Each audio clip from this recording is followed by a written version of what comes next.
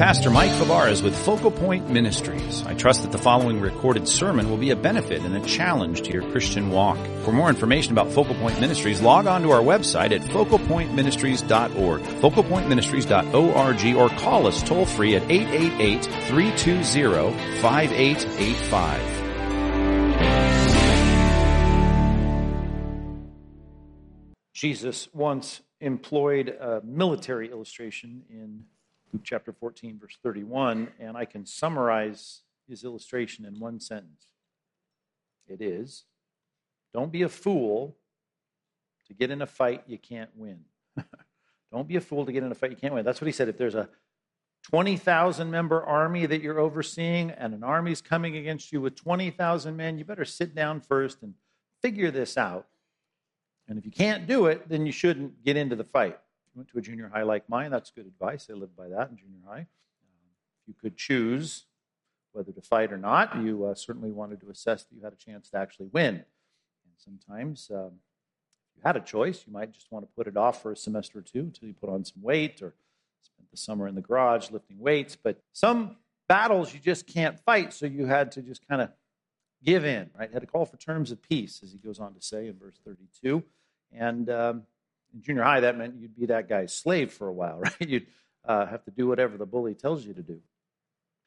I know that in this series on envy, perhaps you've been renewed in your resolve to go toe-to-toe with this sin. And it is a sin, and it's a big sin. Matter of fact, the church historically called it one of the 7 deadly sins because they were concerned about sins that were the root of a lot of other kinds of sins. And this, in particular, is one of those. Envy is the cause of a bunch of other sins that we have in our lives. It brews this resentment and this frustration over the fact that other people have blessings and advantages that you don't have. And it turns into all kinds of things, gossip and criticism and backbiting and factions, and all the way to our first encounter with it, at least in the book of Genesis, and that is that Cain rises up to kill his brother Abel because he's envious.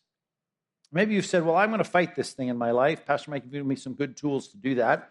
But I'd want to warn you that it looks a lot easier on a Sunday morning in a sermon than it does throughout the week, and you may have already figured that out. You may figure, like, I'm trying, but I'm getting pummeled in this. I put it down on a Tuesday, and by Thursday it's back, and you may find that this kind of fight is one that you're tempted to call a truce and ask for terms of peace and just kind of live under the subjection of this recurring sin in your life. Well, I tried, and I can't seem to kick it.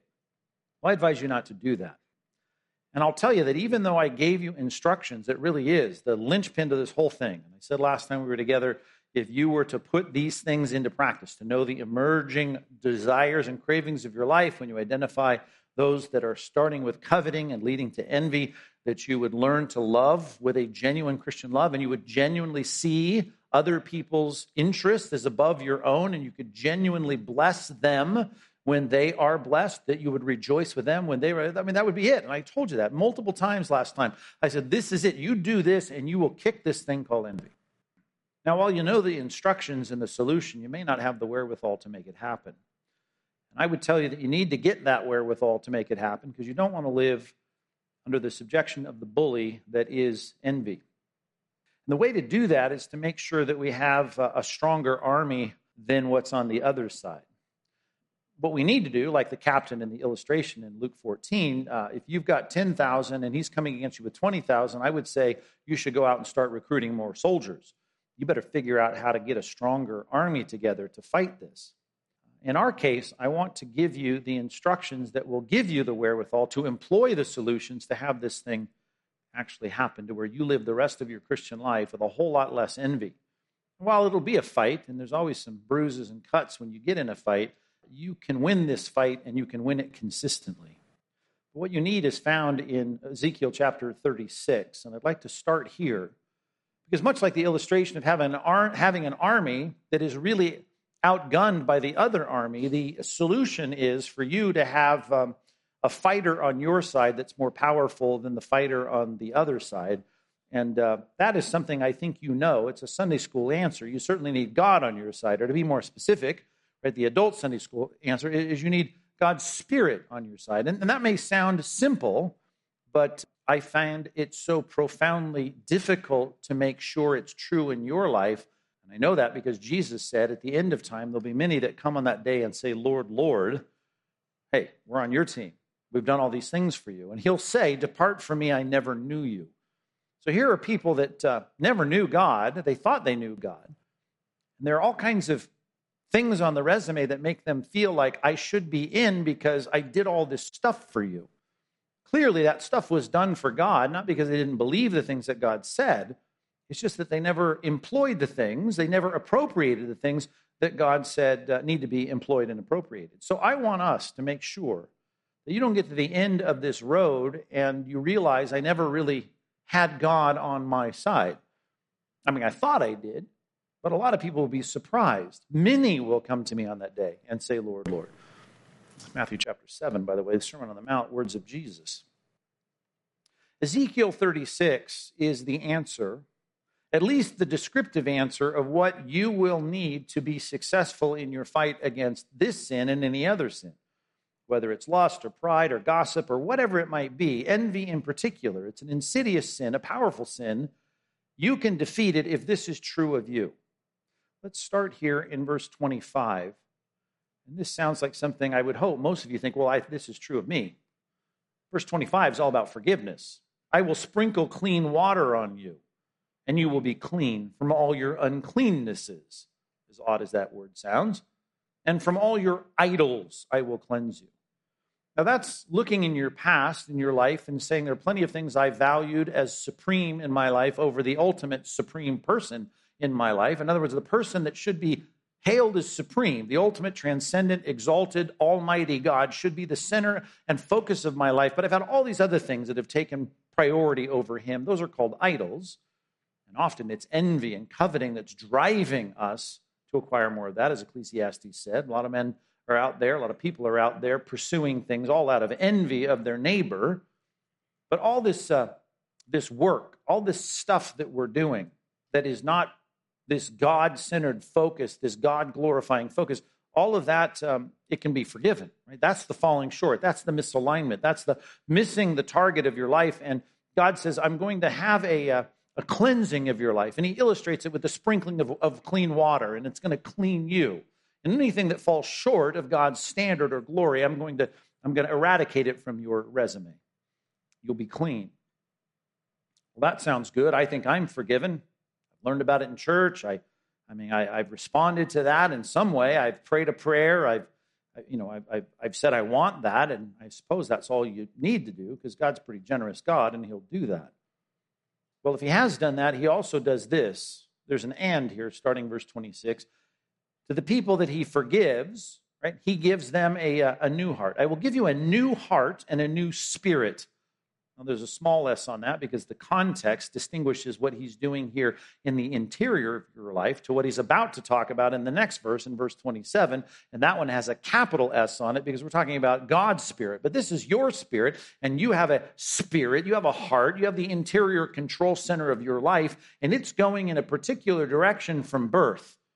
The Bible says that's a direction that's the wrong direction. It's a self-absorbed direction. It's a direction that will never allow you to do what we talked about last week, and that is to genuinely love people the way that Christ did, which means you're putting their interests before your own. You're genuinely seeing them as more valuable than yourself, and people do not do that because we're all aligned in the interior of our lives to put ourselves first. That's the way we're designed. Not just to look out for our interests, but to look out for our interests in a supreme way. We're not going to let anything get in the way of that. Even the choices that we make that look sacrificial, the discipline or whatever it might be, ultimately are about advantaging me. And there's a lot of people that do a lot of things for other people that are ultimately about themselves. A lot of people say a lot of things that seem really nice and compassionate, but they're ultimately about themselves. And so it is that the interior of our lives is moving in the wrong direction. What we need is a new heart, a new spirit. We need it to be different. And it says God's going to do that within a person who is forgiven. Right? God forgives them and gives them a new heart, new spirit. And I will remove the heart of stone from your flesh. Now, if your heart is stone, you're dead. Right? I mean, that's the problem. Your heart, the interior of your heart, to illustrate this with a body, right? You need your heart to be beating and pumping oxygen and blood through your body. So that's very important.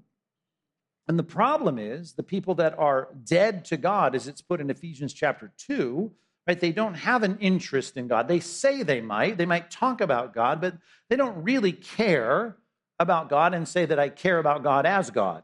And God as God means that God is God. He's ultimate. He's supreme. They're not interested in his agenda. They're really interested first and foremost in their own agenda. And so they don't have a heart that is alive to God, to use the phrase there in Ephesians chapter 2.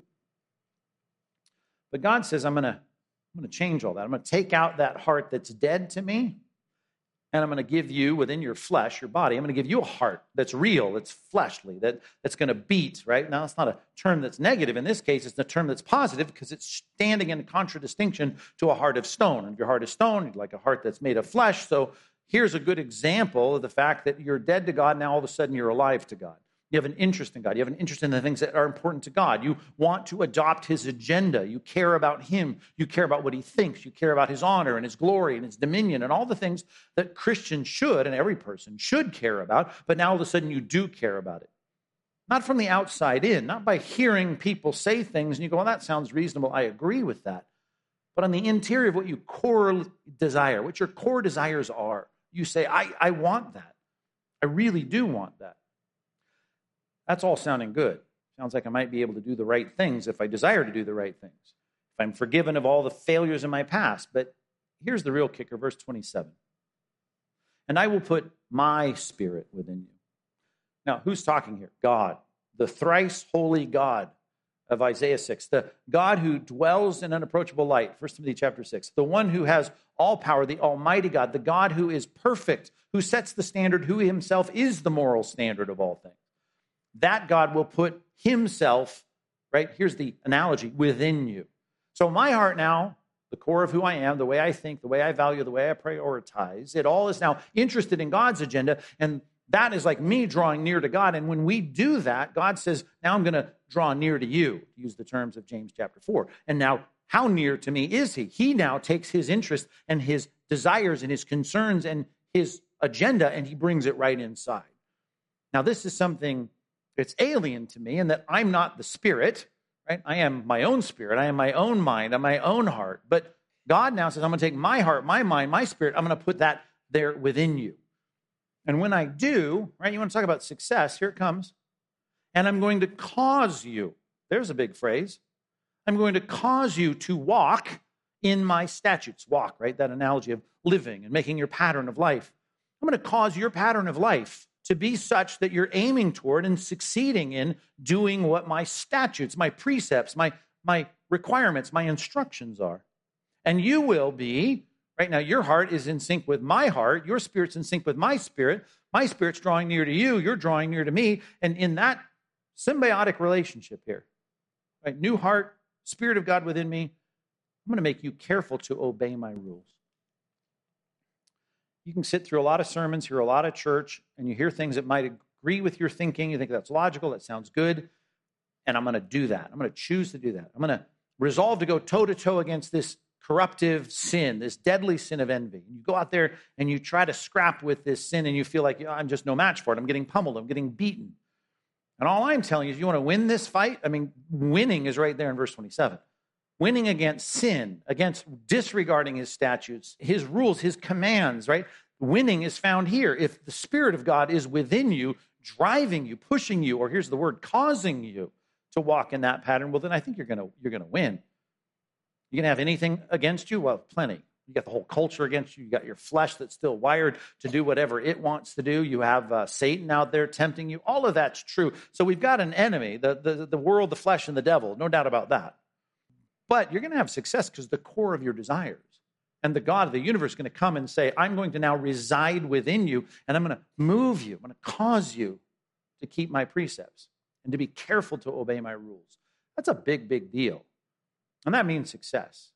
And I'm concerned in a group this size that there are plenty of you that will probably hear from God one day, depart from me, I never knew you. You will go through your quote-unquote Christian life, which is nothing more than an external adherence to a community of people who are Christians, most of them, and you will not become a Christian. You will just agree with the stuff that's taught, well, whenever you do agree with it.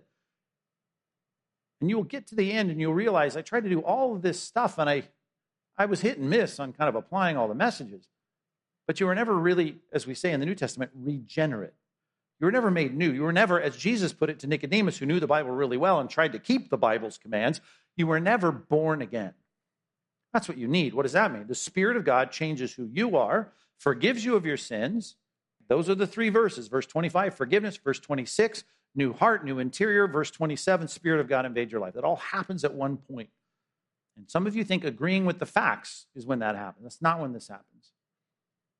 What we need is the Spirit of God residing in us. Let's just jot that down, and then I'd like to show you a passage that may help even more. Number one, you need to make sure God's Spirit resides in you. You want the wherewithal to win this fight against envy or any other sin, you need God's Spirit in you. Because then you'll get that promise of that wonderful verse. God's Spirit will cause you to walk in his statutes and be careful to obey his rules. That'll be more and more the pattern and trajectory of your life. Let me take you to Titus chapter 3. If you've been following through this series, I've quoted that many times. And let's start in the passage I've often quoted because it has in the middle of it the word envy.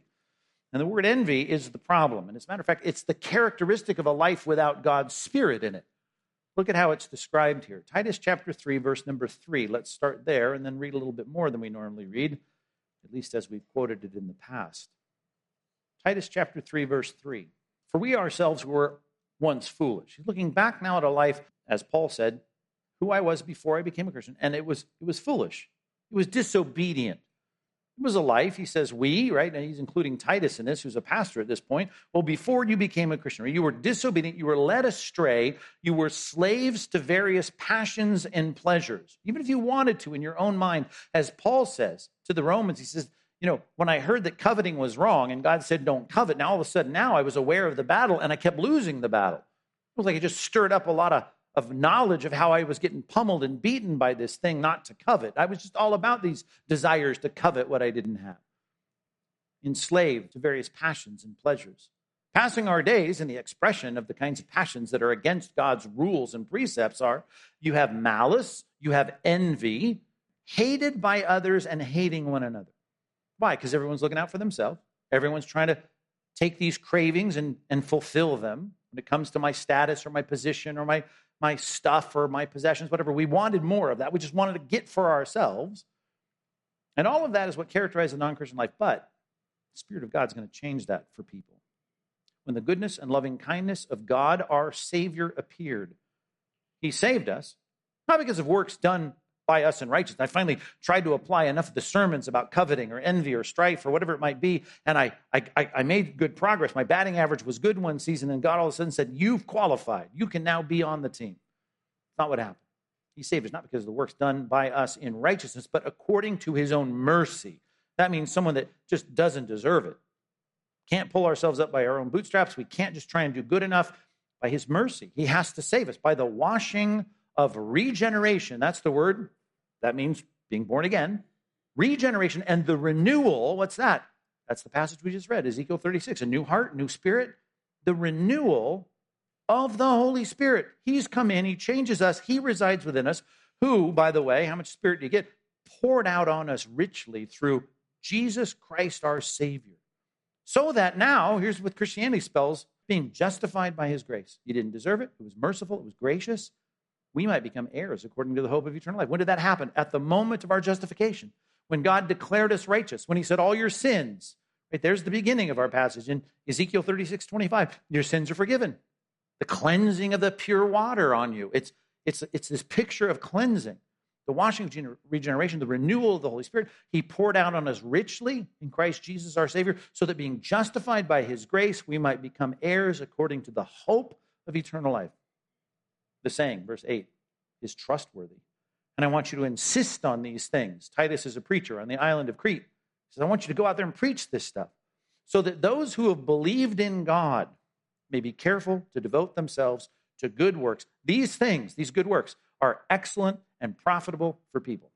I assure you that if you could kick envy, you'd look back and say, well, I lived the last season of my life without any envy.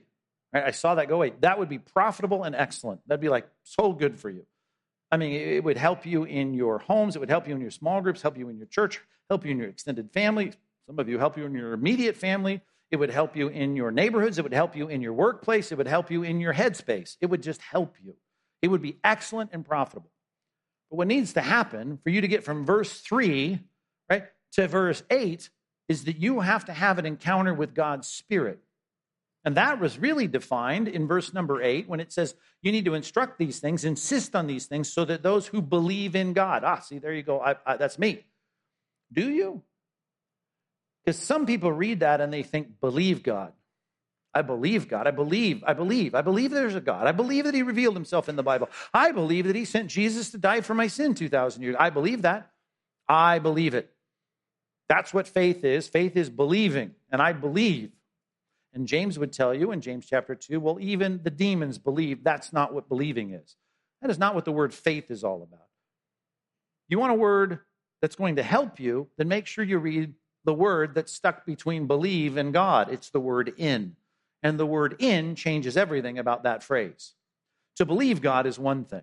And there are people going to hell, sitting in church this morning, who are going to hear, depart from me, I never knew you, you who practice lawlessness. And they practice lawlessness because the Spirit of God is not in their life, and the Spirit of God is not in their life because they believe God, but they don't believe in God. And that's a radical, cataclysmic difference. That's so different. Demons believe God. Matter of fact, their theology is so good, they don't need another sermon. They don't need to take our theology classes. They don't need to go to CBI. They know all the theology, and it's better than your theology, and they believe it. They have no doubt. When you're doubting some things in theology, they don't doubt it because they know it. They know it firsthand. But they do not believe in God. They do not trust in God. It's those who know that they're sinners, admit their sin, confess their sin, repent of their sin. They trust in God to forgive their sins, and then they get a new heart. They get the Spirit of God in them, and then they say, I want to go out and do what God asks me to do, which is where this goes.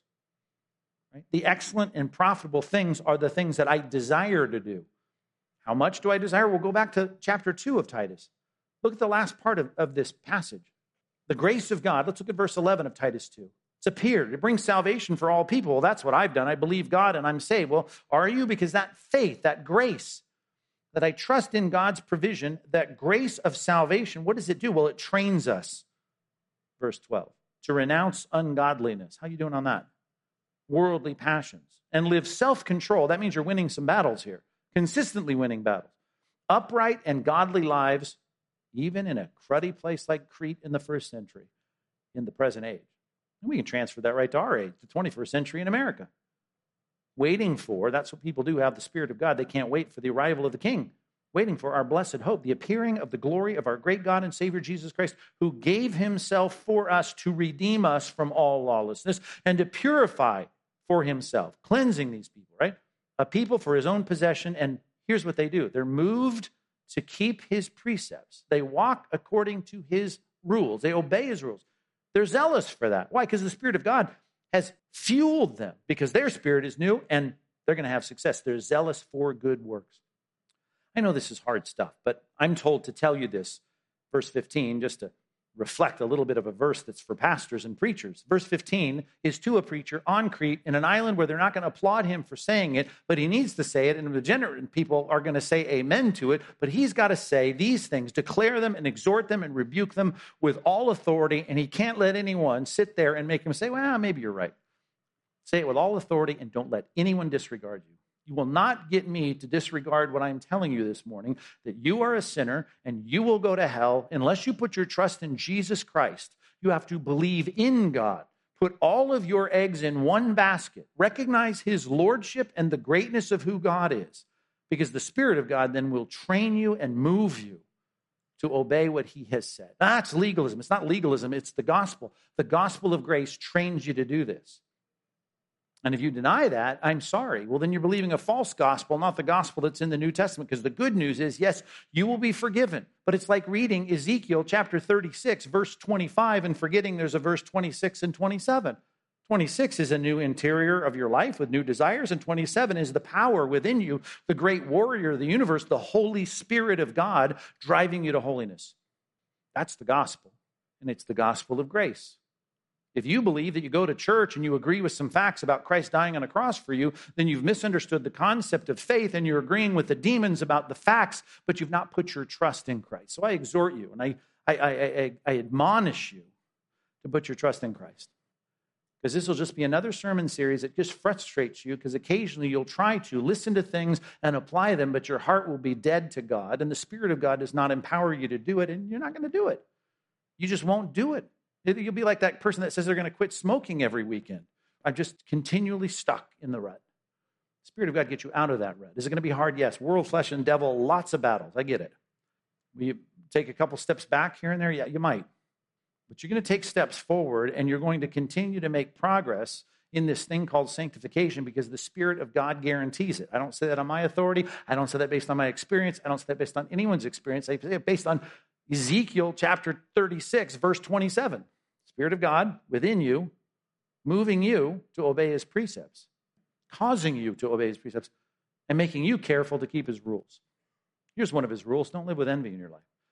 Envying and coveting are wrong. It's one of the big commandments of God. From the 10 commandments on Mount Sinai, do not covet what your neighbor has. Instead, Jesus says you got to love them. Love them, not just like you love yourself. Love them like Christ loved you. And you're supposed to put other people's interests before your own.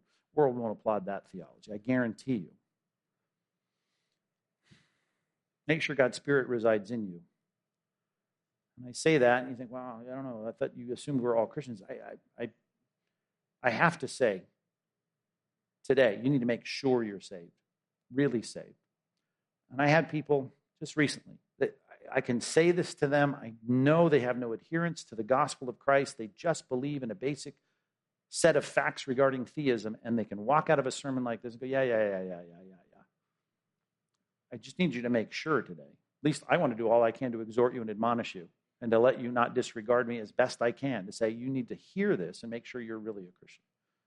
Does the Spirit of God dwell in you? If so, great. We got the wherewithal within us to do it. Now, here's what the Spirit of God is going to do. As preachers preach the truth of the book that the Spirit wrote, and as the Spirit of God is directing your spirit, he's going to get you to change your perspective, which will allow you to love others as Christ loved us and rejoice with others who rejoice, which is the key. It's the linchpin to all of this. So I need to turn you to Psalm 73 and help guard you from a problem that we will all have, even if you know the truth and the Spirit of God does reside in you. You have to make sure that the Spirit of God has his way in keeping your focus where it needs to be. You need to, as Jesus taught us, as Paul reiterates in Colossians 3, set your minds on things above. You have to have a view that goes beyond the temporal of this life. If you get short-sighted, if you can't see beyond the horizon of the next year, the next month, or the next decade, you are going to be an envious person. This psalm is all about envy, and I want to read it to you. Psalm 73. Let's start here in verse 1. You can see in the superscription, this is a psalm of Asaph, and it starts with a declaration that I hope everyone in the room should agree with theologically. God is good to Israel. In that case, that's the context of the Old Testament in the 9th century BC. In our case, we'd say God is good to his people, right? Of course, to those who are pure in heart, the people that he's forgiven, those who are right before God, those that are walking in step with the Spirit. Galatians chapter 5, God is good to those people. Right? You sow to the flesh, you reap from the flesh corruption. You sow to the Spirit, right? To quote Galatians 5, you reap from the Spirit eternal life. That's a good. God is good to those who are pure in heart. Now, that would be a great short little psalm, be the shortest psalm in the Bible if that's where it ended, but it doesn't end there. Because this is about envy. But as for me, my feet had almost stumbled. My steps had nearly slipped. I almost fell flat on my spiritual face. Why? Because I was envious. I was envious. Now think about that. That's the problem. Envy, by the way, messes everything up, including your theology and your relationship with God. I was envious. Now, here's what's weird about this, because most of the things we've talked about throughout this series have been illustrated in my offhanded illustrations about you dealing with another Christian that you're thinking, well, I'd like to be like her. It'd be great if I was like him. And why does God keep giving him advantages that I don't have? Why does she have blessings that I don't get? Why is their family better than mine? Why? We get frustrated, we get bitter, we get resentful, and then we start all the stuff that comes out of envy. That's bad. But when I talk about some godly person in your small group that just does so well and gets all the open doors, and she just thinks about dieting and she loses weight and her skin is clear and everything's wonderful for her, that person, that's easy for you to think, yeah, I am to envy that person. But that's not what this passage is about. Same sin, different object. As for me, my feet had almost stumbled, my steps nearly slipped, for I was envious of the arrogant. Of the arrogant? Yeah. When I saw the prosperity of the wicked. We got to deal with this, and I touched on it briefly last time, but there is a lot of us in this room tempted this week to envy the arrogant, the wicked. Why? Well, it's a long poetic list here, starting in verse number 4, about how good they have it. I mean, these guys aren't getting sick like I am. They have no pangs until death. I mean, their bodies are fat and sleek, which I know I just said we all value in this day, being slender. But back in the ancient world, if you were poor and down on your luck, you're not going to be overweight and on welfare. Not going to happen. If you're poor, you are starving. You're begging for food, right? You're skinny. You're skin and bones. Well, these people have all the food they want. They're fat and their bodies are stout and sleek. They're not in trouble as others are. This is showing their blessings, their temporal blessings. They're not stricken like the rest of mankind. Therefore, pride is their necklace. They're wearing pride and arrogance like it's jewelry. It flashes around all the time. Violence covers them as a garment. They're willing to put anyone down. They talk with harsh words. They're ready to throw out some harsh tweets anytime they want, right? Their eyes, speaking of how much they've got, I mean, they got so much stuff. They got more cars than they can fit in their garage, right? They got more square footage than they can even live in. They got more fat than can fit in their heads, right? Their eyes are swelling out because of fatness. Their heart overflows with follies. I mean, they're foolish. They scoff and speak with malice. Loftily, they threaten oppression. They set their mouths against the heavens, right? They turn their words toward Christianity and theism and God. Their tongue, look at this, struts through the earth. Now think about the people that sit on shows, mocking God, mocking his standards, mocking his word. Well, they get into limousines and get taken to the best hotels and the best restaurants. They've got bank accounts that are huge. Right? They get on Netflix and do their comedy specials and talk about their millions and millions of dollars they have at the bank. Right? They're the NBA stars that stand up there and do interviews, and they live flagrant lives, immoral lives. And everyone applauds, and when they walk in the room, kids run up and want their autograph. They have all the things that we, as just in our lives, we would think, well, that would be great to have some of that. Be good. I mean, I'm just barely making the rent. I can't even find an affordable house in Orange County. And these guys have everything, and yet they hate God. They're snarky, and they're mean, and they're critical, and they're godless, and they applaud people that do evil things. That's what happens in the world. Therefore, his people turn to them, right? These arrogant, wicked people. They walk in a room, everyone turns to them. They find no fault in them. They praise them, give them accolades. They're wonderful. They're great. They overlook their faults. And they say, when they talk about God and we start talking about God's going to judge, how can God know? Is there knowledge with the Most High? He doesn't seem to be too upset with my endorsements and the things that I'm for and all the causes I'm after, because you know what? If he was against them, I suppose I wouldn't have all this blessing. I'm not being zapped by your God. Verse 12, behold, these are the wicked. They're always at ease. They increase in riches. Now here's the problem. I look at my own life. All in vain have I kept my heart clean. And I'm saying no to stuff. I'm willing to take a hit at work. I'm willing to say, no, this is wrong because God said it's wrong. No, that doesn't honor God. I'm willing to say things that just get me in trouble. I sit here and try and do the right thing. I've washed my hands in innocence. I've said, I'm not going to do that. I try to get all the dirt and the moral filth off of my life. And all day long, guess what? I get beat up. I get rebuked every morning for that. If I go to the workroom at work and I start talking about God's truth or God's rules for anything, right? I get beat up. Not to mention when I open the Bible and every morning the Bible rebukes me for my sin. It's a mirror that shows me what's wrong with myself. And it's like a two-edged sword that cuts into my conscience and separates my thoughts and intentions. And I feel like, oh God, I got so much to work on in my life. I'm such a sinner. I need your grace and your mercy. It's like every day I'm getting beat up. Well, if I had said thus, right, I'm going to speak like that. If I had said, I will speak like this, I'm going to be affirmed in this thought. Now I'm feeling these thoughts, but if I said, this is my thought life, this is how I stand this way, that it really stinks to be an innocent, holy follower of God. I don't like it, and we lose. The good guys are losing and the bad guys are winning. Well, then I would have betrayed a generation of your children. All the people that are living godly lives, I would have betrayed them. I would have gone out there advocating for the other side. If it's better to live as a non-Christian, it's better to live an unfettered life from the moral strictures of the Bible, well then, I would have betrayed everybody who's being faithful to the Bible. When I thought how to understand this, verse 16, it seemed to me a wearisome task. Well, that's certainly how you've written the psalm, Asaph. It's wearisome. Here's a good word for you, 5 letters. Verse 16, until. Something changed. Until I went into the sanctuary of God. Then I discerned their end. Where do you think the celebrities of our culture that are shining God on with everything they say, that are mocking God's law, They don't care about keeping their life clean. They're not worried about pleasing some divine person sitting in heaven. They don't care about anyone else's opinion. They're not listening to your preacher preach. They don't give a rip about that stuff. They're their own boss. They do what they want. Well, Asaph goes to church. He goes into the temple courts in Jerusalem. He hears the scrolls being read. He hears people praising God from the songs of the redeemed.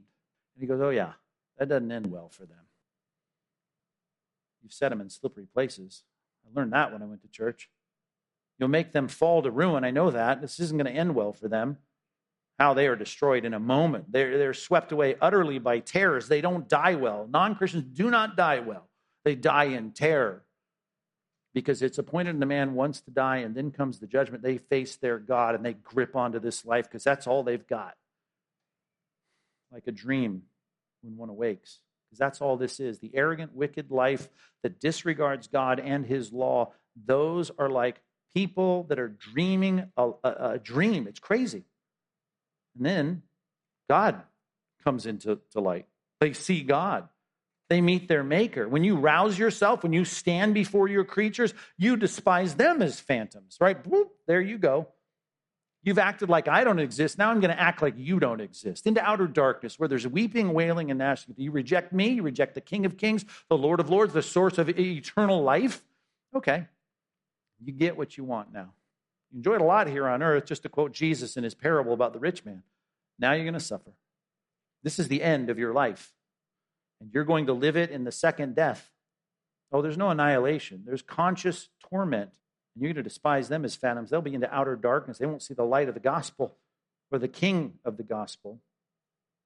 Asaph says, verse 21, when my soul was embittered, when I was pricked, it was like I was penetrated by a knife blade in my heart. By the way, you want a good definition of what envy looks like? That's it, an embittered heart. A heart that's wounded. What did I act like when I thought the way I was thinking there in verses 1 through 15? Well, you were thinking like a brute, like a knuckle-dragging fool. You were ignorant. You weren't thinking of the big picture. He says to God, I was like a beast before. You're like an animal, just instinctive. I looked around and it looked like I should sniff it or eat it. I did it. I wasn't even thinking straight. I wasn't thinking about the future. Like your dog, you go to him, your dog's not thinking about retirement. Your dog just is living in retirement, perpetual retirement. He's just doing whatever he wants. He doesn't think about any of that. He doesn't contemplate. He doesn't plan. And that's the point. Christian life that's short-sighted, it's foolish, it's brutish, it's ignorant, it's like a dog. Nevertheless, when I think about it now, without ignorance, without dragging my knuckles around as a fool, I recognize what I have that they don't have. I don't have the riches. I don't have the applause. I don't have people patting me on the back. I don't have microphones shoved in my face. I don't have kids running up to get my autograph. I don't have any of the things they have. I don't have the cars parked in the driveway that they have. I don't have all the stuff that they have and that I've been so envious of, but I have you. I'm continually with you. And you hold my right hand. You guide me with your counsel. And afterwards, if I want to think about the big picture, you receive me into glory. Whom have I in heaven but you? I mean, you want the prize of everything? It's meeting my maker. It's being in sync with my creator. There's nothing on earth I desire besides you. Well, I've been desiring a lot of things. I've been desiring and coveting what my neighbor has, my neighbor's wife, my neighbor's house, my neighbor's stuff. Ridiculous. What I need to desire is the one that matters. Like Augustine said, I have a desire that cannot be met by anything else. My heart really is restless until it finds rest in you. And here's Asaph coming to that realization. My flesh and my heart may fail. I may live with deprivation between now and the time of my death, but God is the strength of my heart and is my portion, my inheritance. He's all that I need forever. For behold, those who are far from you, now I got to remember this, for all those that I was envying, they shall perish. You put an end to everyone who is unfaithful to you, but for me it is good to be near God. I made the Lord God my refuge, that I may tell of all your works. Number 2 in your outline, you need to guard yourself from short-sightedness. You need to guard yourself from the kind of temporal short-sightedness that says, if the bad guys seem to be winning, I don't know why I'm trying to be a good guy. I don't know why I'm saying no to sin and putting to death the deeds of the flesh. I don't get why I would live by this standard if it's not paying off now. Well, then you're not seeing the things you should see. You're not seeing the long view of things. You're not looking at the things that matter that are eternal, and the things you see are not eternal. The cars in the driveway, the accolades and the pleasures and all the prosperity of the wicked, none of that lasts. You've got to see that. You should think like Christ thought, which, by the way, here's a good passage for you. Isaiah chapter 11. The prophet looked forward as God's Spirit gave him utterance and said, there's coming a branch from the root of Jesse. And that king is going to come. And he's going to be a signal to the peoples. I mean, that's a great prophecy there in Isaiah 11.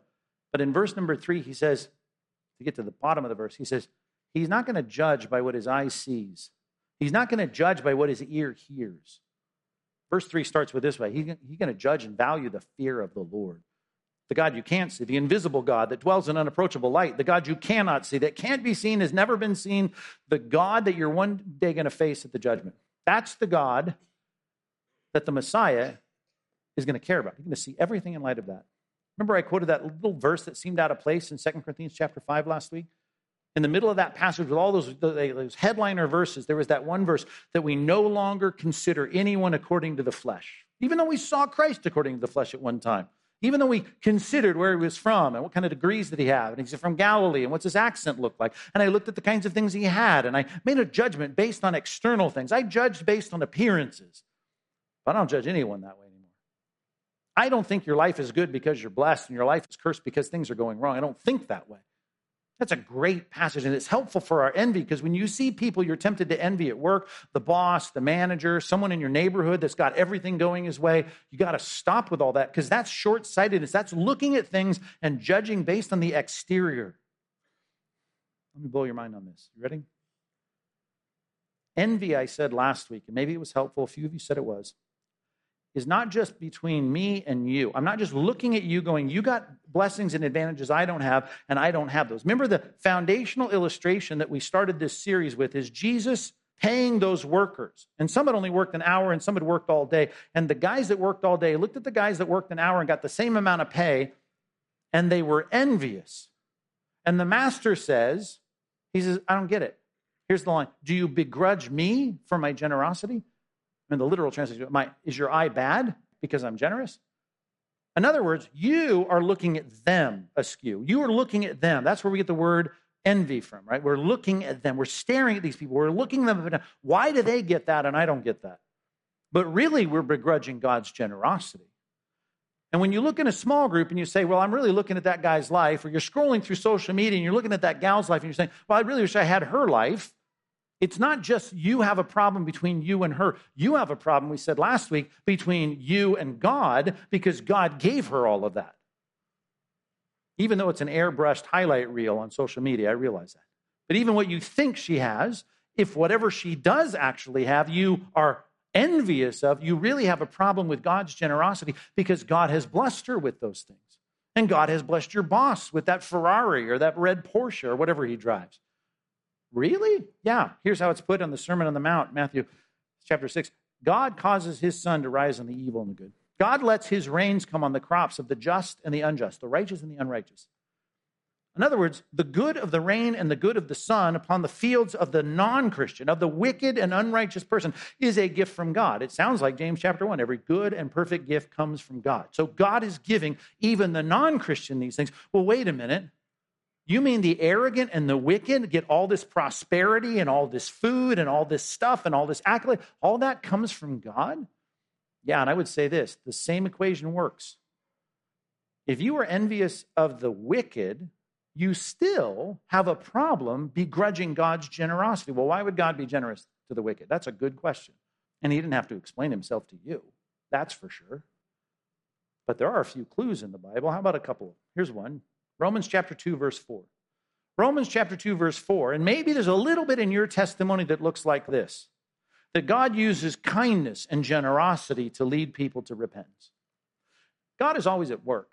And maybe he's at work with your boss that you envy so much. Maybe he's at work being kind to that person. Maybe that's part of what God will use to bring him to repentance.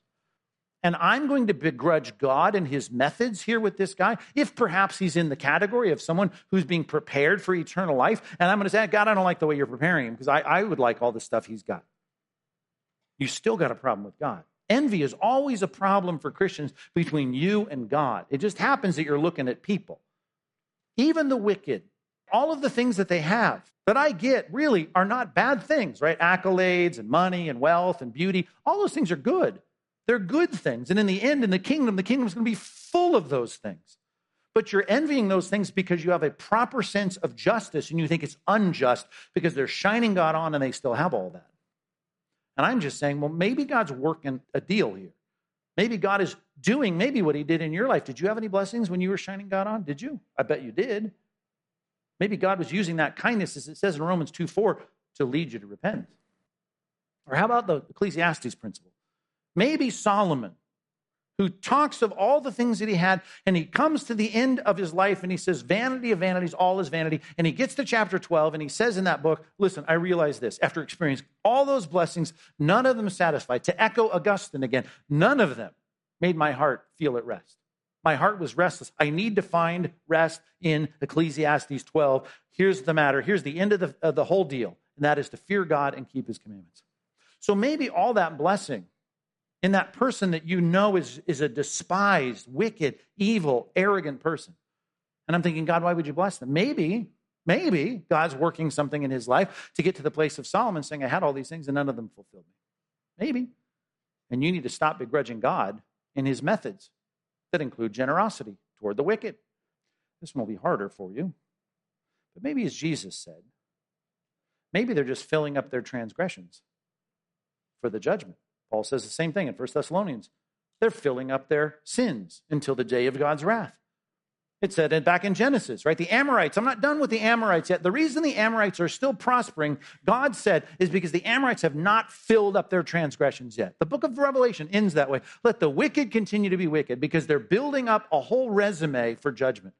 Matter of fact, you want to put that in close proximity to Romans chapter 2, verse 4? Well, then jot down Romans chapter 2, verse 5.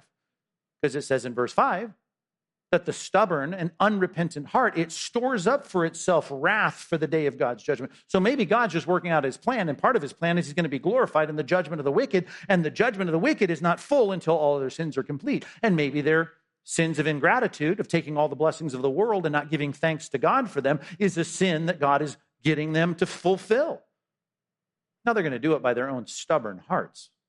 God is not culpable for their sin. They're culpable for their own sin, but maybe this is part of God's plan to let the Amorites fill up their transgressions. And when I think about them slipping into terror when they're despised as phantoms, and God now is brought into crystal clarity when they thought God was a joke, I don't even want to think about that. So even God's at work. Maybe God's just showing his tremendous patience and his mercy. I mean, talk about bad theology, right? Your best life now, right? You've heard of that. Do you understand that every non-Christian that you envy and you think how unjust that they get that, that's all they're going to get? I mean, I know you want to say it in a snarky way, but, enjoy it now because it's going to end, and when it ends, it's going to be really bad for you. But in a way, I think it is your best life now. I mean, it is. It's God's mercy and patience to you. It's the common grace of God. And even in that, do you despise God for his generosity and his common grace and showing mercy to non-Christians before they get cast into outer darkness? I'm not going to begrudge God for that. God is a God who's merciful. It's just like the building of the ark. 2 Peter talks about this, when God was patient in the days of Noah. It's just like all those people. God was working a plan over here with the righteous, and the non-Christians got to experience all this stuff. They got to continue in their revelry and their partying and their marrying and giving in marriage, and God gave them all of that. Well, he worked the plan over here, and all of that was just part of God's plan and being patient. I'm not going to begrudge God for what he's doing with non-Christians.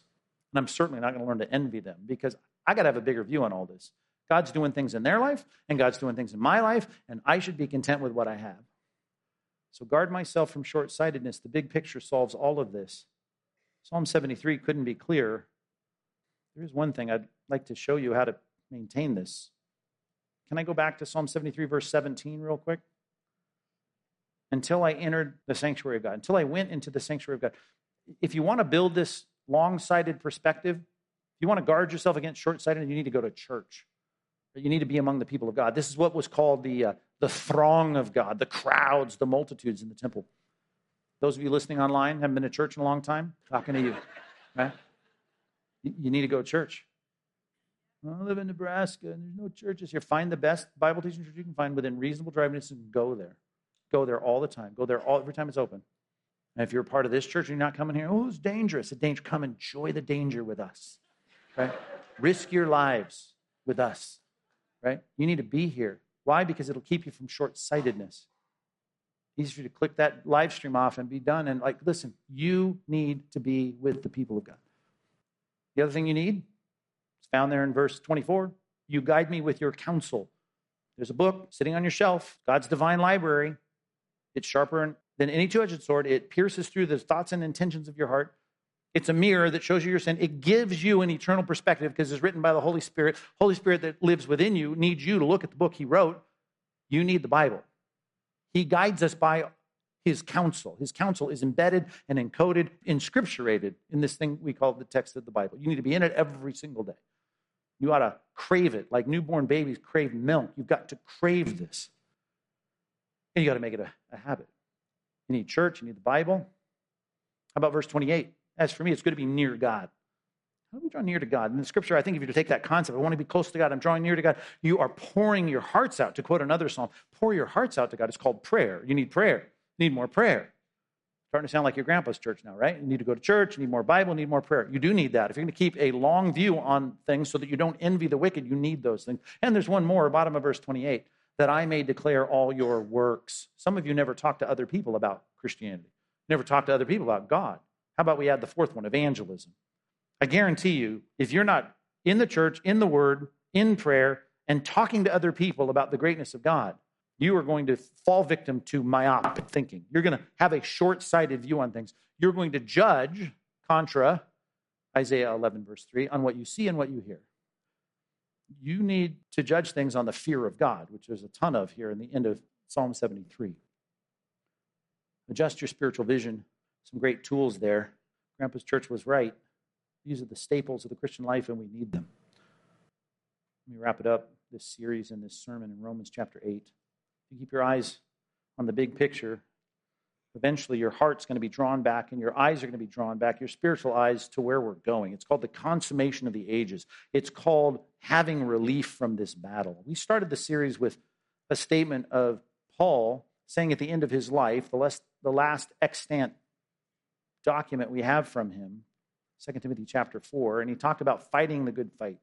He said, I fought the good fight. I ran the race. Right? I kept the faith. You need to continue to fight that fight, knowing one day the fight's going to be over. There's something motivating about knowing that it's going to be over. You go out there and take hit on the field. You go do the thing. You may enjoy it. You may not enjoy it. You may feel like quitting, but all of this is going to consummate in the thing you're supposed to be praying for every single day, and that is that God's kingdom would come. We should be oriented on the fact that Christ is going to bring relief, where there's going to be no crying, no mourning, no pain, no suffering. The tempter is going to be chained up. It's going to be over. Between here and there, it's a battle. Through many tribulations, we enter the kingdom of God. And right now, you're going to have to focus on fighting the battle. You're going to continue to go toe-to-toe with envy and lust and every other sin in your life. You're going to fight that. But here's the good news. It's temporal. It's only going to last for a little bit longer till we're done. You don't get to say when it's done, but when God says it's done, and you go home. And it's over. That's motivating. It's motivating in this way. Verse 18. Look at it. I consider that the sufferings of this present time, which, by the way, the Romans in the first century would not be having, the Roman Christians, a hard time of suffering were they not standing up for biblical truth. If they want to go along with Roman culture, if they want to go along with all that was going on in the marketplace, if they just want to go along with whatever the emperor said, whatever the Poles were saying in Rome in the first century, they would not be suffering. They were suffering because they were Christians standing with Christ. And if you stand with Christ and you fight sin, you're going to suffer. But all that suffering of the present time, not worth even comparing. It's going to be so dwarfed by the glory that is to be revealed to us. Creation waits with eager longing for the revealing of the sons of God. What do you mean? The whole creation, the world, everything in the universe can't wait, right? It's personified here. Not that it's animate, but it's waiting. It's like poetically waiting for us to be in that place of being glorified, where we're revealed as the completed, glorified sons of God. Verse 20, for the creation was subjected to futility. Right? It's a mess. My body's a mess. The world's a mess. Satan's a mess. Everything was subjected to futility, not willingly, because of him, God, who subjected it. Put next to that, Genesis chapter 3. That's when he cursed the ground because of us. That's when he messed this world up on purpose because our hearts had chosen to mess up. But he did it all in hope. It wasn't forever. A lot of people complain about the sin in this world. Look at the shootings and look at the problems and look at the disease. Where's God in all this? God is finishing his redemptive work so he can bring in the kingdom, and all this will be a distant memory. 10 trillion years from now, you're going to go, I guess I remember all of that. God keeps us remembering it by remembering the scars on the hands and the feet of the Lamb of God who reigns in the middle of this perfect kingdom. But yeah, you're right. It's hard for me to even remember the problems there on earth. All this is coming to a conclusion. All this is going to be consummated in good. In hope, he subjected it that the creation itself is going to be set free from its bondage to corruption. And it's going to obtain the freedom of the glory of the children of God. That's you and I when we're glorified. For we know that the whole creation has been groaning together in pains of childbirth until now. Right? Again, it's personified poetically. It's like the world can't wait for us to graduate. Verse 23. And not only the creation, but we ourselves. We can't wait till it's over. Who have the first fruits of the Spirit. There it is, Ezekiel 36. We groan inwardly. Hey, welcome to the battle, guys. You groaning? I get it. Keep fighting as we wait eagerly for adoption as sons. And the problem with our quest to do what God's Spirit wants is our body. It's our flesh. But guess what? We're going to get it redeemed. The redemption of our bodies. Glorification. In this hope we were saved. Right? Now, hope that is seen, if you had it right here, right? It's not hope. If this was your best life now, it's certainly not Christianity. Right? For who hopes for what he sees? Christianity is about hope. It's about looking forward. It's not about this life. It's about the next. Verse 25, if we hope for what we do not see, here's my prayer for you, we will wait for it with patience. Our theme has been envy, and I want to tell you this, point number 3. You and I need to get motivated by envy's future absence, along with every other problem, along with Satan, along with demons, along with all of the ungodly, stubborn, rebellious people that have shined God on. All that's going to be gone. Christ is going to be ruling and reigning. The consummation of the ages is when the kingdom comes, the things you've been praying for, the hope and prayer of Maranatha in a Christian's heart that is renewed, that wants to see the blessed appearing of Christ, our God and Savior, Jesus Christ. That blessed hope, that thing that we're hoping for, it's going to happen, and envy is not going to be a problem. But right now, we fight our way through it. One last passage. With this, we'll close our whole series. 1 Timothy chapter 6. I said in 2 Timothy chapter 4, Paul talked about fighting the good fight. In 1 Timothy chapter 6, he tells Timothy to fight the good fight. He's the young pastor in Ephesus, and he says, you've got to fight this thing. But look at how it's put. With this, we'll close. Verse 11. 1 Timothy 6:11, but as for you, O man of God, and I hope that's true of you, new heart, spirit within you, sins forgiven, flee these things. What things? Look back up. I don't know, like coveting, verse 10, love of money, root of all kinds of evils. That love of money, which is another word that encapsulates the idea and the overarching sins of coveting and envy, right? All that. It's through this craving. That's what I called it last week in the sermon. Craving. Some have wandered away from the faith, pierced themselves with many. But as for you, O man of God, flee these things. We keep moving forward. Move the ball down the field. Pursue righteousness, godliness, faith, love, steadfastness, gentleness. Keep fighting for that fruit of the Spirit. Fight the good fight of faith. Keep fighting. Take hold of the eternal life, bottom of verse 12, to which you were called and about which you made the good confession in the presence of many witnesses. Thinking back to Timothy's baptism when he stood up like people on this platform stand up and say, I'm follower of Christ. I will follow Christ. I know he's the king. He's forgiven my sins, and I'm now a Christian. Timothy, you did that.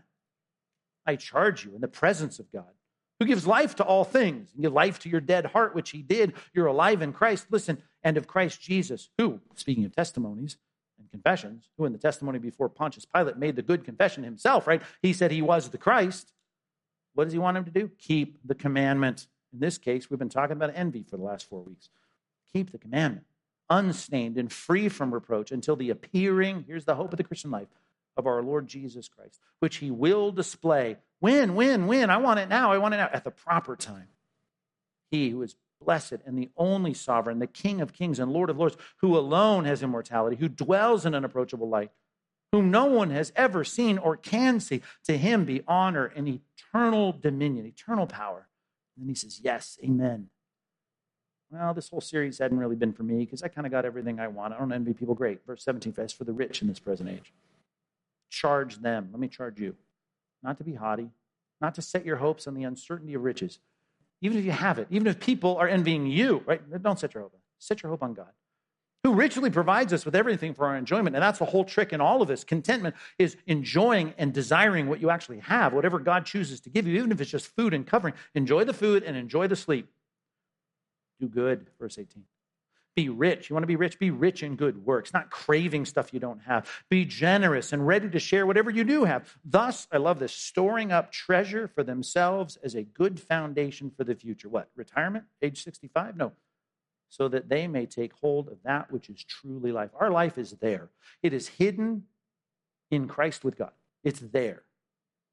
We know that the kingdom is coming, and we have the anticipation of that, where there's no envy and there's no temptation, there's no sin. We're taking hold of life by living that kind of value system here and now. I hope our church is not marked by envy. Envy, it bleeds into factionalism, criticism, gossip, all the garbage you see in churches that are just gripped by envy. I want us to be free from that. God's Spirit lives in you. You keep your focus where it should be. You keep knowing that the fight is temporary. I think we can get there. We know the solution. We love like Christ loved. We rejoice in the blessings he gives other people. The power of it comes from God himself. So may God make this a reality for us. Why don't you stand with me and I'll dismiss us with a word of prayer. God, this series has been a challenge, I think, for most of us at least. I know it has been for me to think through and police our own lives, to be able to confess sin that maybe hasn't been a pattern of confessing that needs to be confessed. We said at the first week of this to search our hearts, try us, see if there's any wicked way in us, and perhaps we've raised the awareness of the problem and the insidious nature of the deadly sin of envy. But as we deal with that practically, I pray it wouldn't just be the solutions that we put forth in remembering this, that, or the other, but that we'd start with the fact that if we know the solution, it's the power that we need, the wherewithal that we need that comes from a relationship with you, a dying to ourselves, a trust in you, an internal motivation that's given to us, granted to us by the promise of the new covenant, of the Spirit within us, making us new, forgiving us of our sins. So God, I know we got a long way to go. There's a battle, there's a trajectory, there's a pattern, there's a training of grace in our lives to deny this kind of stuff and to be more self-controlled even in the area of our feelings about what other people have. I pray you'd accomplish that and give us success in that we would be characterized in this church by good works, by generosity, by being ready to share, by really putting other people's interests before our own. Make that a reality as you extract from our life this evil and insidious problem. Do that with increasing measure. Give us success in that and encouragement along the way. In Jesus' name, amen.